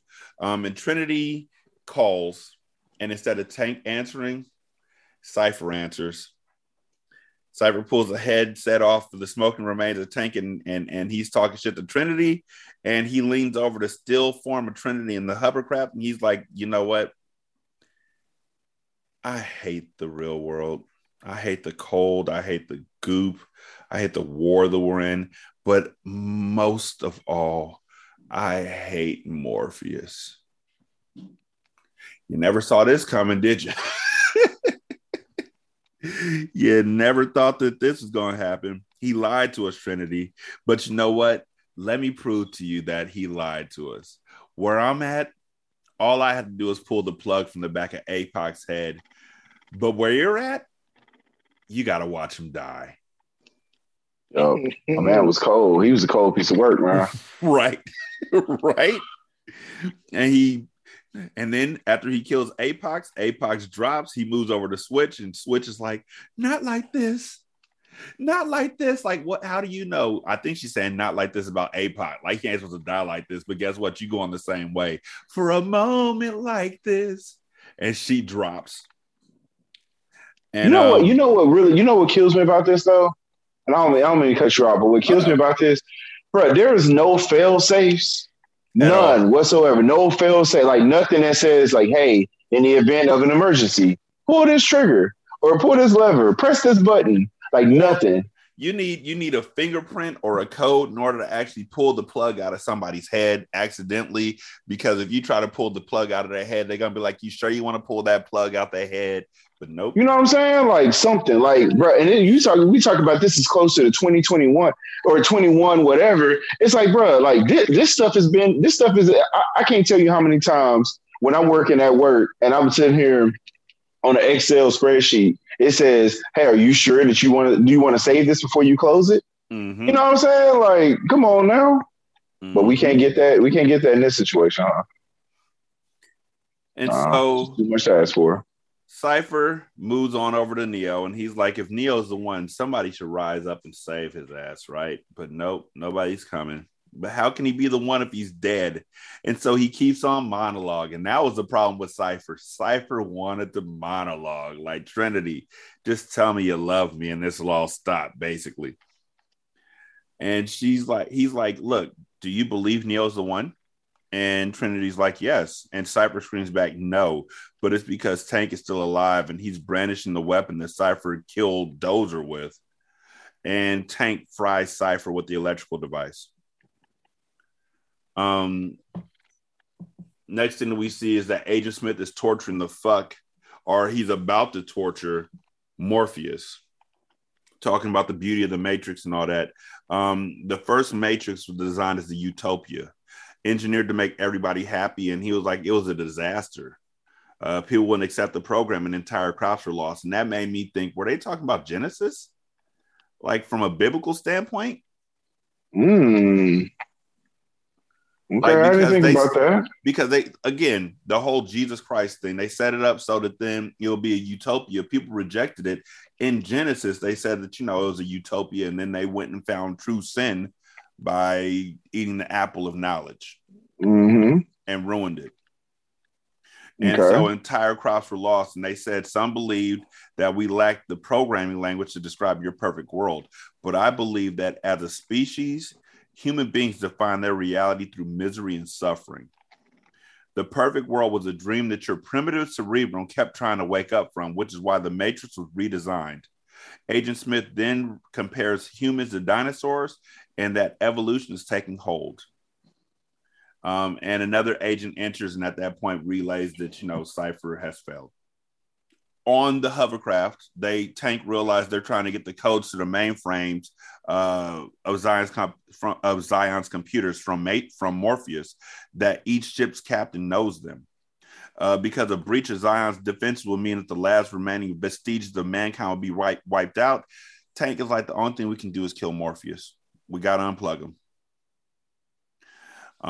And if more black on black crime, basically, and they decide that if the agents deduce that if Cypher's dead, then they know what they're doing with Morpheus, and that they're going to try and kill him. So let's just get some Sentinels out there to kill them first.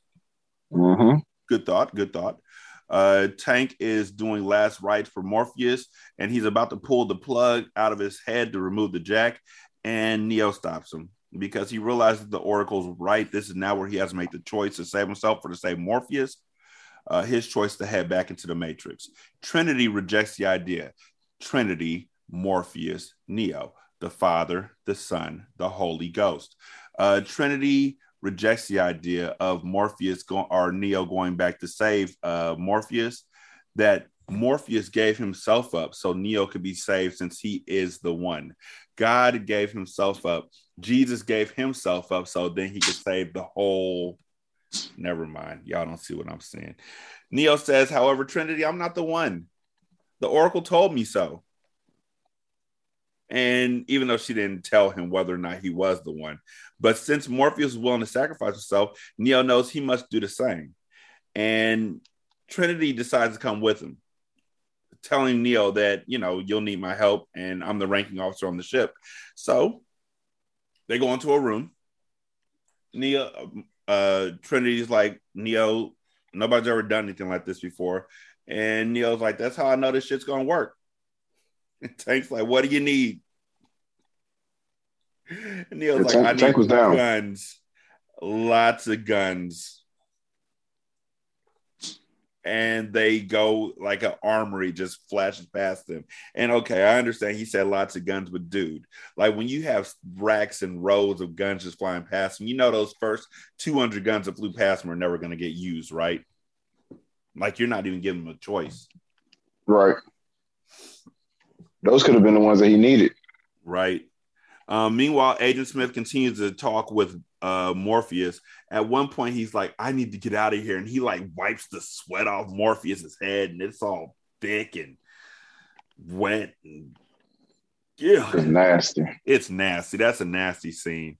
But he's like, I hate the stench of this zoo, this prison. He sends the agents out of the room to leave him alone with Morpheus, and he's like, "You need to get me out of this reality. I'm sure that some element of the humans are going to rub off on me. And if there's no Zion, there's no need for Smith to be in the Matrix. So you're going to tell me you're going to die." Meanwhile, Neo and Trinity are walking into the lobby of this building in trench coats. If y'all ever wondered how the trench coat mafia of Columbine got started, they did blame parts of it on the Matrix. Yeah, I remember hearing about that. I mean, not the situation. I know about the situation, but I'm saying about the trench coats. Yeah. I feel like I remember hearing that, yeah. And so they come in with two duffel bags full of guns. They try and put them through the metal detectors, and they're like, "What the fuck?" And Neo and Trinity shoot up the entire building. They kill everything moving. It was John Wick all over again. Right. Them police didn't know what was coming to them. That's a murder scene that will never be explained. Trinity, Neo, Morpheus murdered an entire police force, more or less. Nobody ever asked him about it. Agents Brown and Jones enter the interrogation room to see Smith with his hand still on Morpheus's head. And they're like, "The fuck are you doing, dude? Like, why'd you take your headpiece out? Like, downstairs, we're getting blown up." And he's like, oh. The humans must be coming to save Morpheus. Trinity arms a bomb in the elevator, and they climb through a hatch on the elevator roof. And they attach a clamp to the elevator cable. Now, right before they drop the elevator, Neo says, "There is no spoon." And then he severs the cable with a few shots. He does. He like literally has to say it to himself to like remind himself of what he's doing. This is not real. It's just simple fact. It's just simple fact that like the way that you said it. That's what I'm laughing about. But he said it just like that though. There is no spoon, and so he make it sound like it's like I feel like Forrest Gump. Tom Hanks should have been Morpheus, or should have been Neo. That would have been it. That voice right there. You know, and I feel like when Tom Cruise missed out on doing this, he was like, "I need to be in the Mission Impossible movies going forward. I need to be like fucking Neo." Because all of a sudden he was climbing buildings with his bare hands and shit. The Mission Impossible series is dope. But the counterweight drops, lifting Neo and Trinity upward. And on the other hand, the elevator with the bomb inside of it plummets all the way down to the ground floor. When it touches down, it sends out a wave of fire that decimates the entire lobby. Here's my question. What's up? How is this the only building in the area that doesn't have a parking garage? Why didn't that elevator go all the way down to the parking garage and kill all the people underneath the building? You know, these are good questions. We're going to have to consult the Oracle, aka the what do you call him, the architect. Pretty much. And so a helicopter pilot is yelling Mayday because Neo and Trinity are taking out soldiers like left and right. Agent Brown takes over the pilot and appears behind Neo, and Neo shoots several rounds at the agent, who does like that slow motion, just dodging the bullets thing, which was tight as fuck in 99, and it's tight now, and it got even tighter when Trinity walked up behind the agent and was like, "Dodge this, bitch." And then Trish Stratus did it in wrestling. Yes. Also, shout out to Trish Stratus. One of the best. Always a real one. Mm-hmm. And also, after the agent dodges all the bullets, he pulls out his own bullets and he starts blapping back at Neo. And instead of being shot, Neo dodges most of the bullets, but two of them nick him. And that's when Trinity walks up behind the agent and she's like, "Dodge this, bitch," and pulls the trigger and kills him immediately. And he turns back into the helicopter pilot with a hole in his head. Nope. Trinity is like, "I've never seen anybody move that fast. Like, you moved as fast as the agents did." And Neo's like, "All right, whatever. We need to fly this helicopter. Do you know how to fly a helicopter?" And he was like, Trinity was like, "Give me a second, Tank. I do now." And so they hop on the helicopter and they bring it down to the floor that Morpheus is on. And the helicopter has a minigun in it. Neo opens fire with the minigun and takes out the entire floor. And somehow Morpheus doesn't get hit. Nope. Also, there is water from the sprinkler. Sprinkler system is going off because, the lobby is gone. So it's on fire. So the sprinkler system obviously would come on.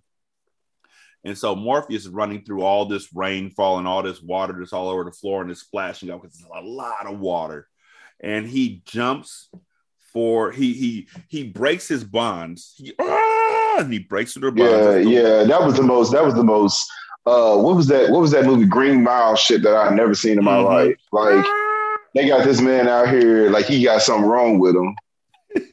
And they got him out here screaming and stuff like that. Like, come on now. Why can't we just be strong and black? You know what I'm saying? Why we gotta sound unintelligent with like we got extra chromosomes or something? Every time that a black person want to be strong. So he runs for the helicopter. Do better, Hollywood. Right when he jumps. Like literally he's already jumping. They shoot him in the leg and he leaps and Neo realizes he's not gonna make it. So he ties a rope around himself and he leaps out of the helicopter and they hug in midair and Neo whisks him away to safety. But Agent Smith shoots the helicopter's hydraulic line and so Trinity's unable to control the helicopter anymore. But she gets it close enough to drop Neo and Morpheus on a rooftop. And Neo, because there is no spoon, grabs the safety line of the helicopter as it falls towards a building. And Trinity severs the safety line connecting Neo to the helicopter and jumps onto it herself, smashing into the glass as the helicopter smashes into the side of a building, causing a bizarre ripple in the fabric of the building's reality as it does. And Tank sees this all happen on the ship and he's like, I knew he was the one. Neo hauls Trinity up to him and he's like, do you believe it now, Trinity? Morpheus asks, like, you see what I see? And Neo tried to tell him that the Oracle told him the opposite, but Morpheus like, she told you what you needed to hear, dude. If she lied to you, she lied to you. I still believe it. I've been looking for you since you was a baby, since I was a baby, since we was a baby.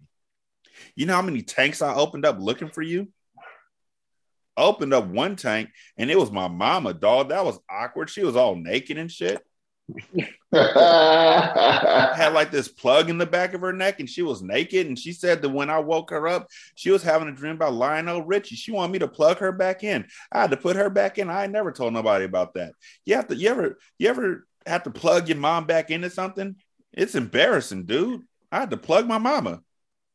So anyway, they call Tank and tells them that there's a phone in the subway nearby y'all. So they are on their way to the subway. The agents arrive on the rooftop, but find only the safety harness in line. And even though Agent Smith is mad, the other two are just fine because the trace has been completed in the real world and the Sentinels are coming to attack Nebuchadnezzar.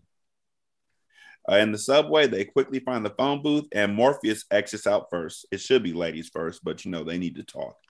So a wino who's sitting in the subway sees this occur. And on the rooftop, Agent Smith locks in their whereabouts through the wino and he appropriates his body. He literally culturally appropriates this white man's body. Just eminent domain, bitch. Just takes over his body. I'm laughing because this guy's already a wino and now somebody's taking over his body and is trying to murder somebody. And then he gets murdered and now the wino's dead. And that's not funny. It's sad. It's funny. And sad. So the phone rings again and Trinity leaves. But before she leaves, she confides to Neo that the reason why she knew that he was the one is, and then she doesn't get to say what that thing is, what the reason was, because she picks up the phone just as she sees Agent Smith coming, and Agent Smith shoots through the earpiece of the phone, so now it's impossible for Neo to exit there. Instead of running, which Trinity tells him to do, as she looks on from the ship, Neo turns around to face Agent Smith, and they empty their guns on one another. They both miss. They then move into close combat, and they're trading blows, and Neo sweeps Agent Smith's head like jumps in the air and does an air sweep with breaks his glasses. And Agent Smith says, "I'm going to enjoy watching you die, Mr. Anderson." They trade more blows, with Smith hitting Neo so hard that he spits up blood in the Matrix and in the chair. And Trinity's like, "He's killing him." Actually, she sounded a lot like Adrian in all the Rocky movies. Rocky!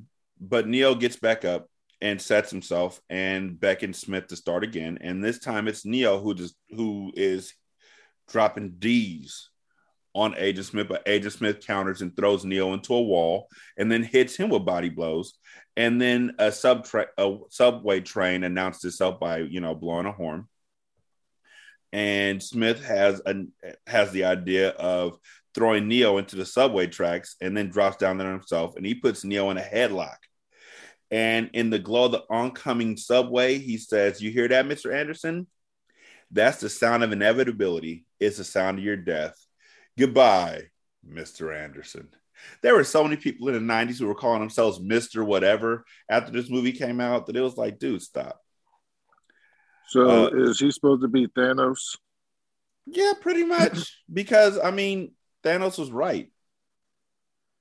And it was just poor execution. The Matrix just really wants to keep the status quo.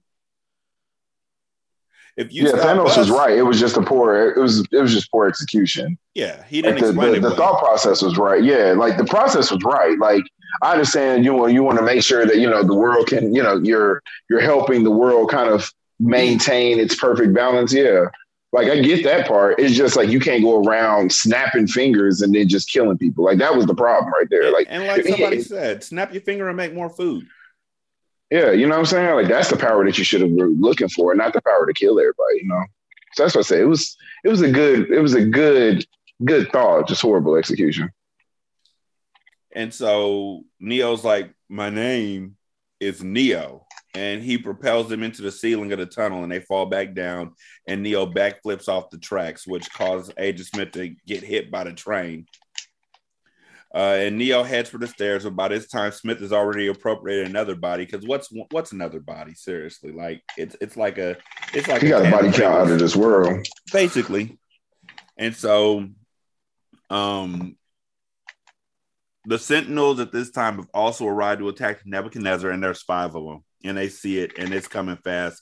And Morpheus tells Tank to charge the EMP, and Trinity's like, "Yo, if you use that, Neo's dead."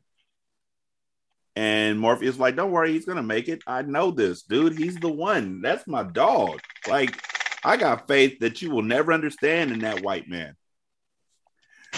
Neo swipes a cell phone from a nearby person and he calls Tank and he's like, "Mr. Wizard, get me the hell out of here." And he runs through a crowded market and agents are just appropriating bodies. They're just like, "You and you and you." And they're chasing him down a dark alley and he kicks in the door and rushed through an apartment complex. And one of the agents takes over an old woman's body and throws a knife at Neo. Neo jumps out the window and keeps running. On the Nebuchadnezzar, the Sentinels have arrived and they begin to tear the ship apart. And in the Matrix, Neo arrives back at the heart of the city hotel and Tank tells him to go into room 303. The Sentinels breach the hull of the ship. They're inside. And Trinity is standing next to Neo's body in the chair and begs him to hurry. Neo reaches room 303 and enters, and he's immediately shot point blank in the gut by Agent Smith, who empties the magazine into Neo's body, and Neo slumps to the floor dead. On the ship, Neo's vital signs drop to nothing, and Morpheus is like, "It can't be." And Agent Smith instructs the others to check Neo, and one of them says he's gone, and Agent Smith says, "Goodbye, Mr. Anderson." The Sentinel's lasers are cutting through the major parts of the hovercraft, and Trinity leans over his dead body, and she's like, "Neo, I'm not afraid anymore. The reason why I know that you're the one is because the Oracle said, I will fall in love with the one, and I love you, so you can't be dead. Do you hear me? I love you." And she kisses him. And in the chair, he suddenly breathes, and in the Matrix, he opens his eyes, and Trinity's like, "Get up." This is Jesus rising from the dead. Yep. And the agents hear Neo rise up behind him and they open fire and he's like, "No." He says it calm as fuck, too. Like, no. He puts up his hand. He stops the bullets in midair. They drop harmlessly to the floor. And now he can see everything. And they're like, what's happening? And Morpheus is like, he's the one. Duh. He sees the agents and sees everything for what it really is, which is just code. And Agent Smith is hella mad. And he runs over to Neo and attacks him. And Neo's blocking this shit with one hand before he sends Smith flying with one well-placed kick. And then he leaps into Smith's body and appropriates him and then busts out of him. And shells and Agent Smith explodes into a sea of code. And Agent Brown and Jones look at each other and just like, fuck this shit. And they run away. That's probably the smartest thing they could have done for themselves. They didn't want no smoke. And so now the Sentinels are fully inside the ship and they're right above Trinity and Morpheus. And in the Matrix, Neo's sprinting back to the ringing phone in the room. But I'm like, if you're the one, can't you just get back? Here's my thing too, man. How do you what is the generic phone number? Because you know what I'm saying? Like, I feel like there's a number, you know what I'm saying? Like, they just calling. Like, hey man, just call me, bro. All right, cool. We're just gonna hit the number 514, and that means get me out of here. You know what I'm saying? Like, how do they just magically just call? You know what I'm saying? Like, who's calling who? How y'all call? How y'all connect to each other? If I called this number, would I get tanked? You see what I'm saying? That's what I'm saying. I need to know. I need to know. Like, that's a real question. Would I get tanked if I called that number? I'm just saying. But Morpheus engages the EMP, but Neo makes it back just in time. And now there's a telephone call that happens, and they're trying to trace the program, but they can't. It says system failure. And then it's Neo over the system failure saying his last lines. And then Neo hangs up the phone and looks around at everybody, and then he puts on his glasses, looks up, and then he takes flight. That's probably one of my favorite parts. Yeah, that's probably one of my favorite parts. Yep. This movie is an absolute classic, beaut from end to end. Like, I have no complaints about this movie. I do have a question, though. Matt, who's your MVP of the movie? MVP of the movie, man, it's got to be Neo. Like, I love Neo. I love Keanu Reeves. I love everybody that was in this movie. I think they did a really good job casting, but it's got to be Neo. Like, Neo literally came in. Like, granted, his voice was annoying, and you know what I'm saying? Like, there was some stuff that, you know, they kind of had him doing that you just like, what the fuck, Neo? But you know what I'm saying? Ultimately, he's the man. Like, I don't think he's my guy. He's my guy. Brandon, who you got? I have Trinity. Okay. Because Trinity kicked off the movie. Mm-hmm. And she set the tone for the movie. Okay. And, you know, ultimately, Morpheus wasn't the person who knew who the one was. The Oracle told her she was going to fall in love with the one. Yes, so that's true. That is true. I'm going to stick with Neo, even though I still say Agent Smith could be it as well. I really did like Agent Smith in this movie all the way through, but he was necessary. Yeah. So I got Neo as well. Carrie Ann Moss twisted her ankle while shooting one of her scenes, but didn't tell anybody until after filming, so they wouldn't recast her, which meant she did that whole movie on a twisted up ankle, which is dope. Dedication to your craft. This movie swept all of the categories it was nominated for at the Academy Awards. Let's see what else. In 2012, this was selected by the U.S. Library of Congress for preservation in the National Film Registry Archives. Lawrence Fishburne said that he doubted that a movie like this would ever be made because it was so smart. He didn't understand why everybody else found it confusing. Okay. I be feeling like he just be saying stuff sometimes. Right. Like, okay, you're just saying this as you play Furious Styles. Like, you just want to sound smart, dog. Okay, I feel you. For the first 45 minutes of the film, Neo has 80 lines. 44 of those lines are questions. Oh, wow. Makes a lot of sense. Will Smith was approached to play Neo, but he turned down the offer in order to star in Wild Wild West. He later admitted at the time he was not mature enough as an actor, and that if he was given the role, he would have messed it up. He has no regret saying that Keanu was brilliant as Neo. Sandra Bullock had been offered the role of Trinity, but she turned it down. She turned it down, wait for it, because Will Smith was in the film. Oh, so she turned it down being racist, and then she ended up screwing herself. Well, there you go. There you go. That's why they say racism never prospers. She regretted her decision because had she been cast, she would have been reunited with Keanu Reeves, who she starred with in Speed. Let me see what else. This movie was shot almost entirely in Sydney, Australia. Australia, okay. Mm-hmm. That's interesting. Prior to pre-production, Keanu Reeves suffered a 2-level fusion of his cervical spine, which had begun to cause paralysis in his legs, requiring him to undergo neck surgery. He was still recovering by the time of pre-production, but he insisted on training. Reeves trained hard and even requested training on days off. However, the surgery left him unable to kick for 2 out of the 4 months of training. As a result, Reeves did not kick much in the film. He kicked ass. By the middle of 2002, the famous bullet time sequence had been spoofed in over 20 different movies. Oh, wow. Not counting how many TV shows and stuff like that did it too. You know what I mean? Mm-hmm. The climatic subway fight scene between Neo and Agent Smith went 10 days over schedule.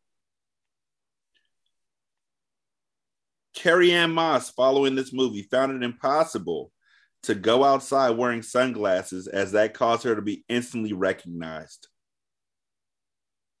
Wow, rich people problems. And the hotel and room number where Neo's told to go after the fight in the subway are the same as those where Trinity awaits the police in the beginning of the movie. I think that's a good place to sum it up.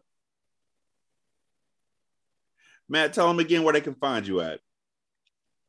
So you can find me on Instagram and Twitter at Anime Talk 12. That's Anime Talk, the numbers 1 and 2.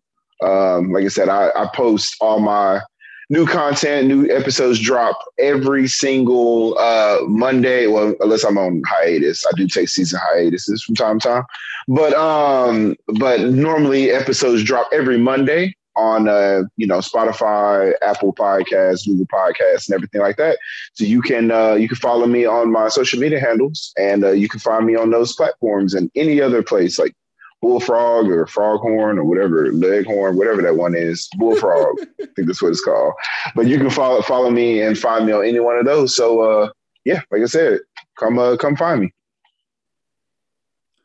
Johnny Depp was Lana and Lily Wachowski's first choice for Neo. I do remember hearing that though. I do remember hearing that Johnny Depp had a chance to do it. I'm glad that he didn't. I think that I don't know what movie if he was working on another movie at that time, but I'm glad that he didn't do it just because I feel like I don't know, man. I feel like some casts come together and you're just like it had to have been this cast. Mm-hmm. Like it had to be these people.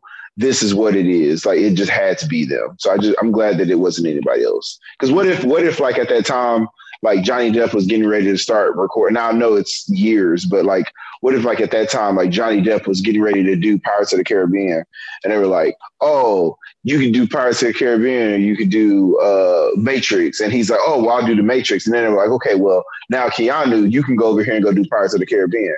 You know what I'm saying? Like, that'd be weird. I couldn't see Keanu Reeves in the Pirates of the Caribbean. Also, I couldn't see Johnny Depp doing this because in this point in time between the Pirates of the Caribbean and Willy Wonka and the Chocolate Factory, he was playing he had a different role. Like he was more flamboyant. in his roles in both of those movies, and I think he might have tried to carry that over to Neo, and it wouldn't have worked at all. You know who could have been if they were going to do it like this for the first time? You know who I could have seen being Neo, given some recent success and fame? Ryan Reynolds. I think Ryan Reynolds could have pulled it off. He also will make a good Agent Smith. Yep, either one. I just think he would have been good in this movie. In an online interview, when the film was first released, the Wachowskis realized or revealed that they would both take the blue pill if given the choice. See? So, Matt, thank you so much for joining us. We really do appreciate it. We got the next Matrix movie next week, the Revolution or whatever it's called. Yeah, no problem, man. Like I said, I appreciate you having me on. I love talking movies, and like I said, like the banter that you guys have. So it's cool. I appreciate you guys having me. The cool thing is we got you down for like 3 more movies. For those of y'all who don't know, Matt has been waiting for this movie for like 5 months, like from the time that you first saw the list. Okay, last thing. Gary Oldman was considered for Morpheus at one point, as was Samuel L. Jackson. Ooh. Now that would have been tough. Right? Yeah, I think they still cast it right. I still think they cast it right because Samuel L. Jackson does a lot of things, but I don't see him like at that point because then he would have been trying to do because he would have came in and he would have been Samuel L. Jackson, so he would have been like, all right, so I'm looking at my script right now and I don't see enough motherfuckers. Like, where's it at? Like, I need somebody to sit down and shut up. Bring in Quentin Tarantino and let's make this movie right. Let's make make movies great again. Let me go ahead and plug like 5 motherfuckers in here and a few niggas. No. Right, exactly. Keanu Reeves would be like, I'd be honored to be called. And he's like, what'd you say? What'd you say? So, ladies and gentlemen, thank you so much for checking us out. You can email the show at hindsightmoviereviews@gmail.com. That's REVUES. You can leave a voicemail at 916-633-1537. You can leave a review for the show on Podchaser, then copy and paste that into Apple Pods, and then copy and paste that into Good Pods. You can also donate to the show at patreon.com/single simulcast or at buymeacoffee.com/sscast, or again on the Good Pods app. You can leave a tip there. All tips go towards buying movies for this show and buying books for Ratchet Book Club. I think that's about it on for Matt and for Brandon, who had to dip out a little bit earlier. I'm Derek. Thank you all so much for checking us out. We greatly appreciate it. Y'all be good. We're going to holler at you later. Peace.